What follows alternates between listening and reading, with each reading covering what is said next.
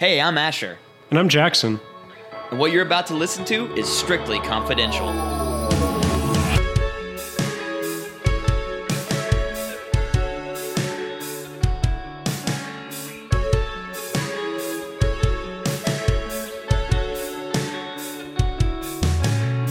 Can we talk about something before we get into anything else?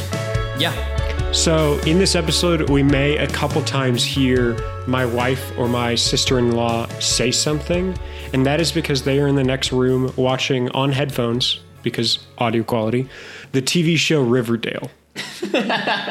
Now, the reason I need to say that is because I've been watching Riverdale since season 1, not because it's good.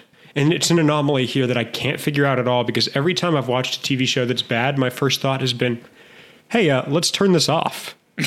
Yeah. But for some reason, this show mixes everything I have always loved in terms of media together, from Twin Peaks style atmosphere to X-Files style mystery to Archie comics, even something I grew up on and loved a ton.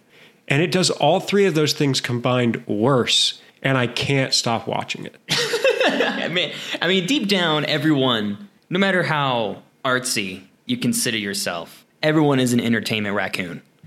We love good garbage. And for some reason, there's something so weird about this show that I can't get out of my head either, because so these students are high schoolers, right? I'd assume so. But yeah, this is going to spoil something. So if you are interested in watching Riverdale, Asher doesn't get an opt out of this, but I would recommend skipping ahead at least a minute.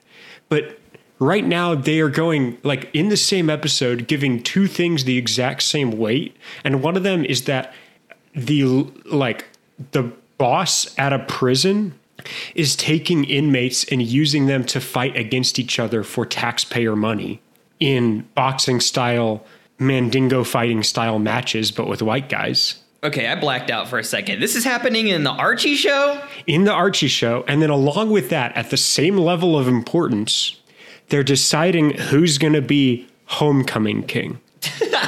I thought those comics were about the funny paper hat kid eating lots of cheeseburgers.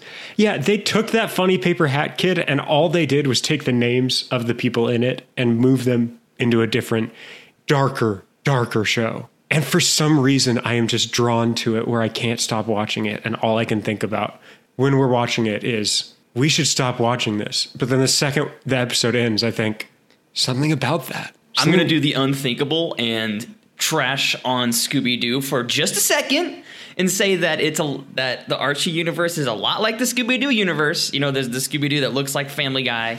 There's Scooby-Doo Apocalypse. And it is all these things that it is such a bland template that you can kind of apply it to anything. And it's really just the name and the license that sells. Yeah. And that's the whole idea of this show, is that somebody saw these comics were really successful. And I don't know how actually insanely successful they were, because I just only ever saw them in grocery stores. But the idea that these comics were successful means that people are thinking now, let's make a TV show out of that. Let's make a thing out of that. But they don't do what people typically do, where it's like, let's make a loving adaptation where everything fits exactly the same. Yeah. Well, I mean, during the 70s, 60s and 70s, little comics history for you, it did sell extremely well. Competed with Spider-Man. And I think, you see it at the grocery store. And I don't know who's buying those, but you still get, just even from having such a massive success decades ago, people recognize the name. And you can definitely ride off of that. And speaking of things that I've never seen, Shirley Temple. Yeah. Allieann is in the studio, big air quotes here. I'm doing the quote marks in the air thing. And she rolled her eyes so hard that now the entire episode is derailed. I can't focus. I'm totally off. I deserved it, though. I bet. This actually goes great with the intro topic that you brought, because this is another thing that was wildly successful decades ago that we only know through weird, we only know it through the grocery aisle, the Archie comics. And everyone I know only knows about Shirley Temple because of the Cartoon Network infomercials that played about every 30 seconds. You got to see an episode of Codename Kids Next Door in between your viewings of the Shirley Temple Little Darling complete DVD collection, now in both full color and the original black and white, fully restored. I always loved that if I was to watch a Codename Kids Next Door episode on Netflix or something now, it would take, I don't know, 8 minutes maybe to watch a full episode. But when you watch it on Cartoon Network, it takes, I don't know, 2 hours? Yeah, I mean, you can just estimate runtimes by Shirley Temple Little Darling DVD collections, now available at home video. Like, it's about 2 Shirley Temple DVD collections long. I remember the line of, these films brought a nation out of the darkest times, because they were made during the Great Depression. Right. Imagine what they could do for your family now. Isn't what you're going through less bad than that? It's like someone cracked a smile on their way back from the bread line at these movies. You're going to be ecstatic. Okay, I'm going to steal something from you. We're going to hit the music, and we're going to get those fast facts. Shirley Temple was an American actress, singer, dancer, diplomat, and Hollywood's #1 box office draw as a child actress from 1935 to 1938. Did you start the clock? Yeah. Can't you hear it? Did you tell our producer to start the clock? Go on. The producer, start the clock! Born April 23rd, 1928. Actually, that's all I'm going to give you for now. Hit it! Kill it! That's the most basic, but I really want to explain why this person is of any merit at all. And that's really, we think of her today as just a movie star from back in the olden days, but it is unreal how big of a deal Shirley Temple was in the 30s. To put it in perspective of money, bearing in mind that this was the 30s and the Great Depression, within the first 3 years of the Shirley Temple films being produced, her merchandising had generated $45 million. And that's in 1930s money during the Great Depression, when people could barely buy food for themselves. Still managed to scrape together some dimes, nickels, to buy their children a Shirley Temple doll that they desperately wanted. It's all they wanted was a Shirley Temple doll polka dot dress. Do you have what that money amounts to in today's currency? I don't even have to do that. That's the crazy thing. That's a lot of money in today's money. That's fair. So it being a lot of money today, during the Great Depression, it was obscene.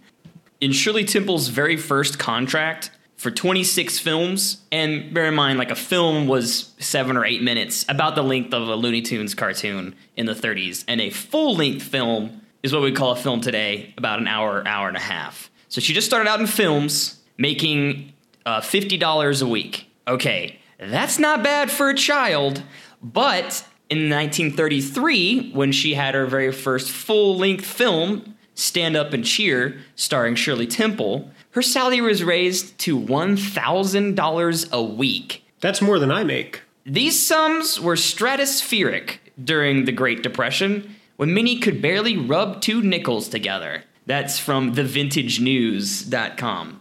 I think it's fair to say that we still have not seen in our lifetime a celebrity reach this level of fame. Well, so what's the time period that Shirley Temple was actually famous as an artist? As an actress, she was famous for actually only about 4 years. Pretty short run, it would seem. But this was flash in a pan, I guess, in a good way. Lightning in a bottle, another good way to say that. Theodore Roosevelt, the president of the United States, during our nation's most trying times, said, "As long as our country has Shirley Temple, we will be all right." And remind me of what actual time period that was? A general idea of the years, because I know so little about our own history that I need that. 1935 to 1938. So even saying in our lifetimes is crazy, because you and I are only around 24 and 25, right? That's true. In both our and our parents' almost our grandparents' lifetimes. More than 3 of our current lifetimes. We haven't seen anybody nearly as prominent as she has been, right? No, I don't think so. Because she was so singular. Like, she stood out above the rest. The second most popular actor, whose name I can't remember now, and that's pretty telling, his salary and his notoriety paled in comparison to hers. I think it was Michael Caine. You're right. How did you know that? But yeah, He's been acting for 120 years. He really did have his first film, I think, in 1951. But still, He's great, Michael Caine. he's great. Don't mean any shame on Michael Caine, unless he becomes a bad person. Yeah, unless we find out he's been terrible this whole time, as tends to want to happen these days. Then we do have shame on him. But until then, he's a great guy. But Okay, yeah. so I don't have any dirt on this girl yet. I'm just giving you, like, Hollywood history, and that's not really what we're about. What's the secret? What's the rub? And I'm not talking about those nickels we rub together. Well, when you have someone who is that unfathomably famous, both in the United States and around the world, because Hollywood had now reached all other English-speaking countries, there's gonna be some rumors. What didn't help is that Fox lied a good bit about where she came from and kind of intentionally left it mysterious, it seems. We know a lot more from her autobiography, but in her movies, if you haven't seen the commercials somehow, because you've never turned on a television, or maybe you've seen a film that she's been in, I'm sure not going to do that, but maybe you have and you've loved it. She is a singer, a dancer, whatever the third thing is that makes you a triple threat. Very, very talented. Actor? Oh, yeah. Actor? I think so. But her abilities seem to be beyond her age and her appearance. Of course, remember, this is the Great Depression, so everyone was looking pretty gaunt. And every child had their hair styled like the adults. Shirley Temple, making 6 figures in the 30s, was pretty well fed. So by their definition, she was pretty stocky. Mm-hmm. In an era where if you're a woman who's over 100 pounds, you're considered heavy. Yeah. It was very popular across the pond in England, the idea that Shirley Temple was not a girl at all, but actually a 30-year-old dwarf woman who had a child of her very own that was being kept secret. Okay, I've got a lot of questions. Why? Well, the first question is, has no one in England ever seen a child? Why does the theory require there to be another child? I think that just really sends it home. You know, like, not only is she not a child, she has her own child. That's how old she is. So that's just kind of another point to, well, I guess also in that time period, if you were over 23 and you didn't have a child, what were you doing? Right. Is exactly. Another part of it. So it may have just been, oh, she's 30 years old. She's got to have a child. But and this is actually probably even easier to believe today than it was back then, because I remember I recently went to a cafe that had these old black and white photos of a local high school, and it was from the yearbook. I guess it was like, I don't know, their football team or something that won a big game. And I could not figure out why they had rows of photos of the teachers until I realized that those were the children. They all looked like they were in their 30s until you got close and you realized they all have like baby skin. Yes. Because for some reason, the identifying feature of a child. You know what I mean? The baby skin. I think it's just the hair. I think it's the hair is a big thing, because I see a woman who has the exact same hair as my 80-year-old grandmother does right now. She doesn't look like a 17-year-old with that hair. It's just my brain doesn't know how to categorize it, and it makes me uncomfortable. That's my own personal problem. Let's talk about Shirley Temple's problems. How do you make a child star, Jackson? There's only one way. You pretend you have a midget. Mm-hmm. Or no, you take a midget and use that person to fake a child. Right, exactly. That's the only way you can have someone that small be coordinated enough to dance on screen. Well, it was believable enough that the Vatican sent an emissary to the United States to investigate. I read that sentence yesterday, and it still has not sunk in. Turns out back in the day, the Vatican was kind of like a neutral third party, and it was still respected as being kind of like an impartial, honest, unbiased entity. The Vatican is like the ruling party of the Catholic Church. Am I wrong? Yeah. Okay, I super got it confused with the ruling government in the Twilight series. The Volturi? Yeah, the Volturi. Go on. This is the Catholics, not even in the United States, sent Father Mario Masante to the United States because he had to get to the bottom of, quote, a persistent rumor that Shirley Temple is no child at all. I would 100% watch this movie. Of it being true that she's a midget? No, of the team going across, like a biopic done in the style of Social Network or something, of the team that decided to send a father across the world to make sure that the Americans weren't faking a person. It was the most important thing to do in the 30s. There was nothing more pressing during that time. Well, it's funny, but it was not always great for Shirley.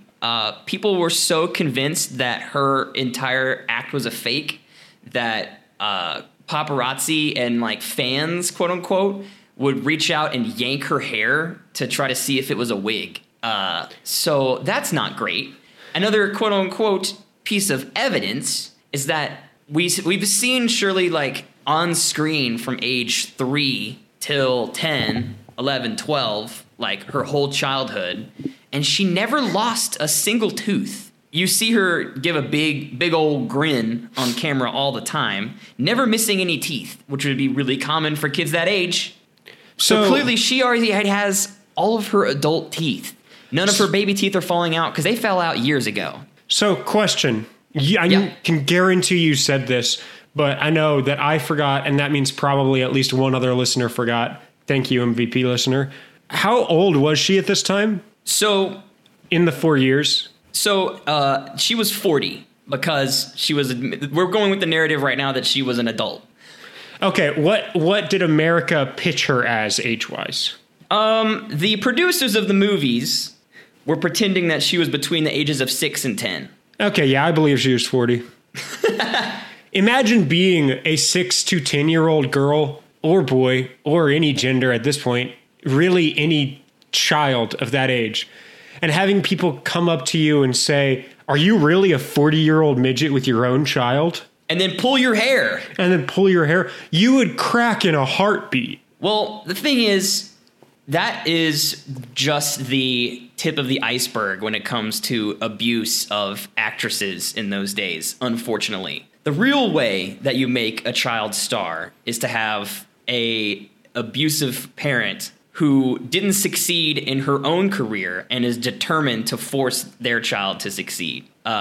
So she was pushed into dance class by her mother at age 3. Not even sure I was fully confident to sit on a toilet by myself at age 3. I was a little bit of a late bloomer with the potty training. I'll admit that. Are you now? Am I now? No, dude. Now I have flushable wet wipes. Now going to the bathroom is a delight. Flushable wet wipes is self-care. Some of the things that she talked about in her biography, by the way, is some of the punishments for acting up and not following the rules or directions that child stars receive during the day, which are 100% crimes now, but it just made them tougher back then. If she did not do as she was told, the starter was that they would make you stand barefoot in a cold puddle. I mean, that's... What? It's just hard to understand. Like, that's miserable, that's terrible, but... What does they just have a cold puddle on hand, and what does that do? What does that accomplish? It's just punishment, but I feel like I feel like even spanking them is like quicker and more humane than making them stand in a cold puddle. I feel like if that's that common of a punishment, they just actively always had a cold puddle nearby. Like Like, Listen, man, it was the 30s. If I told my child to look in the corner, like go sit in the corner of a room, most of the time, my room's going to have a corner. I can't think of the nearest cold puddle right now. We're on the set of a multi-million-dollar movie production, which is more money than most of us will see in our lifetimes, and it's the 30s. Can we get this mopped up, please? This cold puddle? No. Then how are we going to punish people? And if that didn't work, the, quote, a final satanic option, in her words, was being forced to sit on an ice block inside, quote, a black box. Jesus. Like, going for, like, downright psychological torture.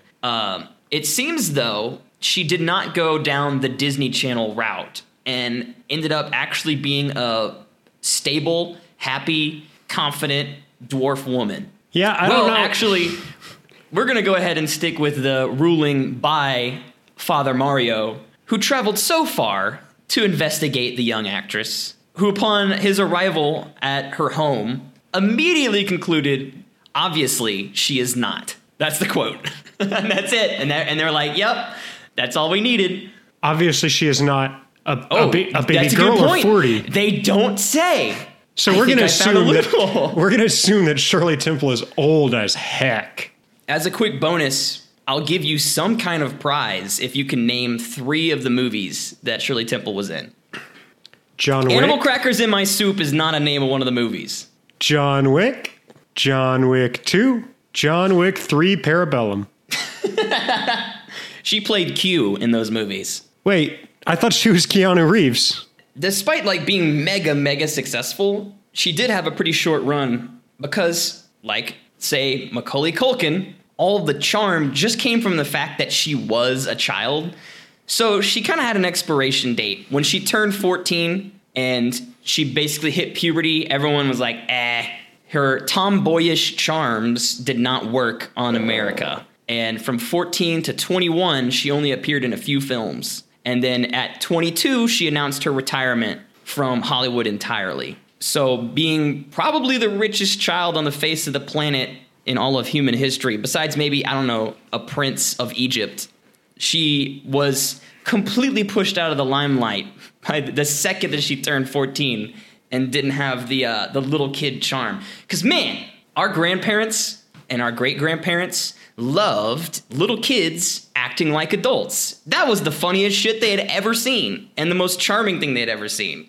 That's entirely Charlie Brown was just called Little Folks before it was renamed to Peanuts, which Charles Schultz hated. He liked the name Charlie Brown much better, so I just call it that. But so much entertainment was just based around like little kids doing adult things, and that was just the pinnacle of comedy. So once it was an adult doing adult things, happy ending, she went on to be an ambassador for the United States and Czechoslovakia and had a very successful career as a diplomat and died in good spirits as an old woman in her late 80s. All in all, a pretty cool life considering the borderline torture that she endured and that we know that child stars usually don't come out all right. Well, there are exceptions to that, but yeah, that's a good way to end that story. Yeah, the only exception I can think of is the Sprouse twins, although only one made it to Riverdale, so. Yeah, but the other one owns his own mead brewery in upstate New York, which is awesome. God, they're so cool. And then Cole Sprouse also, I think it's Cole, maybe Dylan, has an Instagram called Who can tell? Has an Instagram called Camera Duels, where he will upload photos of people taking photos of him. Whoops, we accidentally started recording our other weekly podcast, Funnier Twitter. Twitter that's better than our show. We always end up there. Well, now that we're off the Great Depression, do you want to dive deep into the mountains? That's not how that works. Well, unless the mountains go down into like a mine shaft. Do you want to? That sounds exciting. Let's do that. Let's hit the Snopes.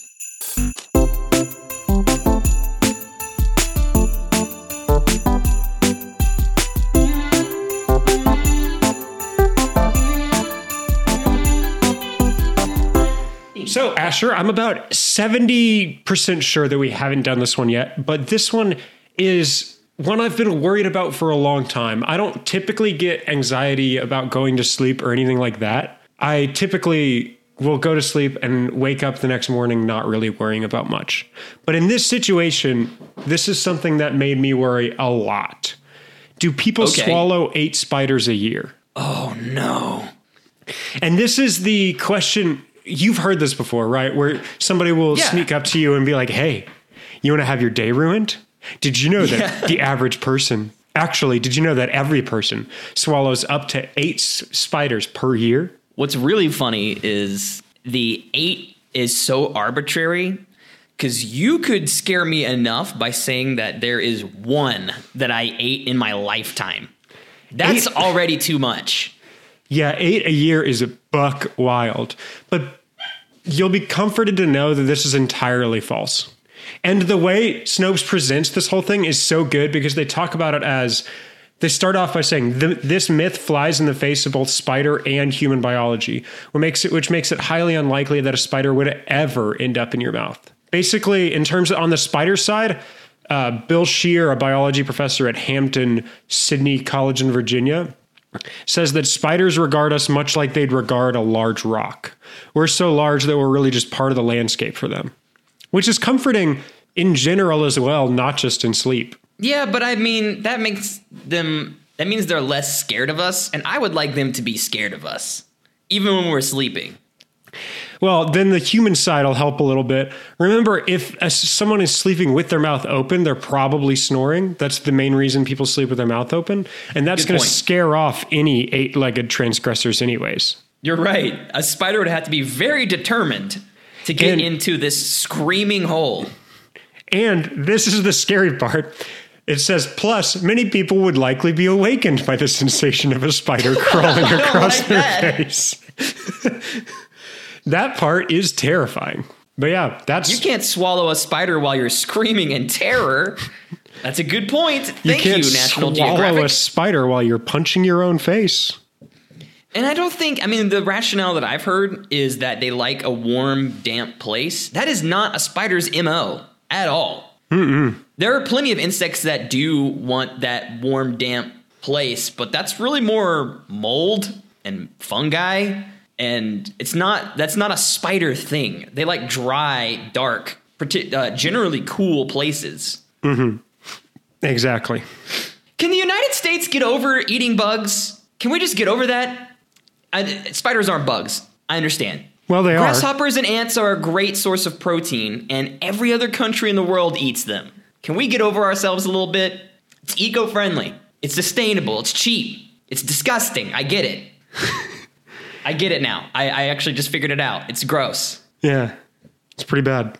Well, if your partner is keeping up at night with his or her snoring, drown it out with the sweet, sweet sound of Glenn Merle. He wrote our theme song. It's called Threadbare, off the album Burden of Proof. He's got lots of great music, so check him out on Spotify or iTunes or any place that streams music. He makes our show seem really professional with his very excellently produced tunes. So always want to be thankful and grateful to him for letting us use it.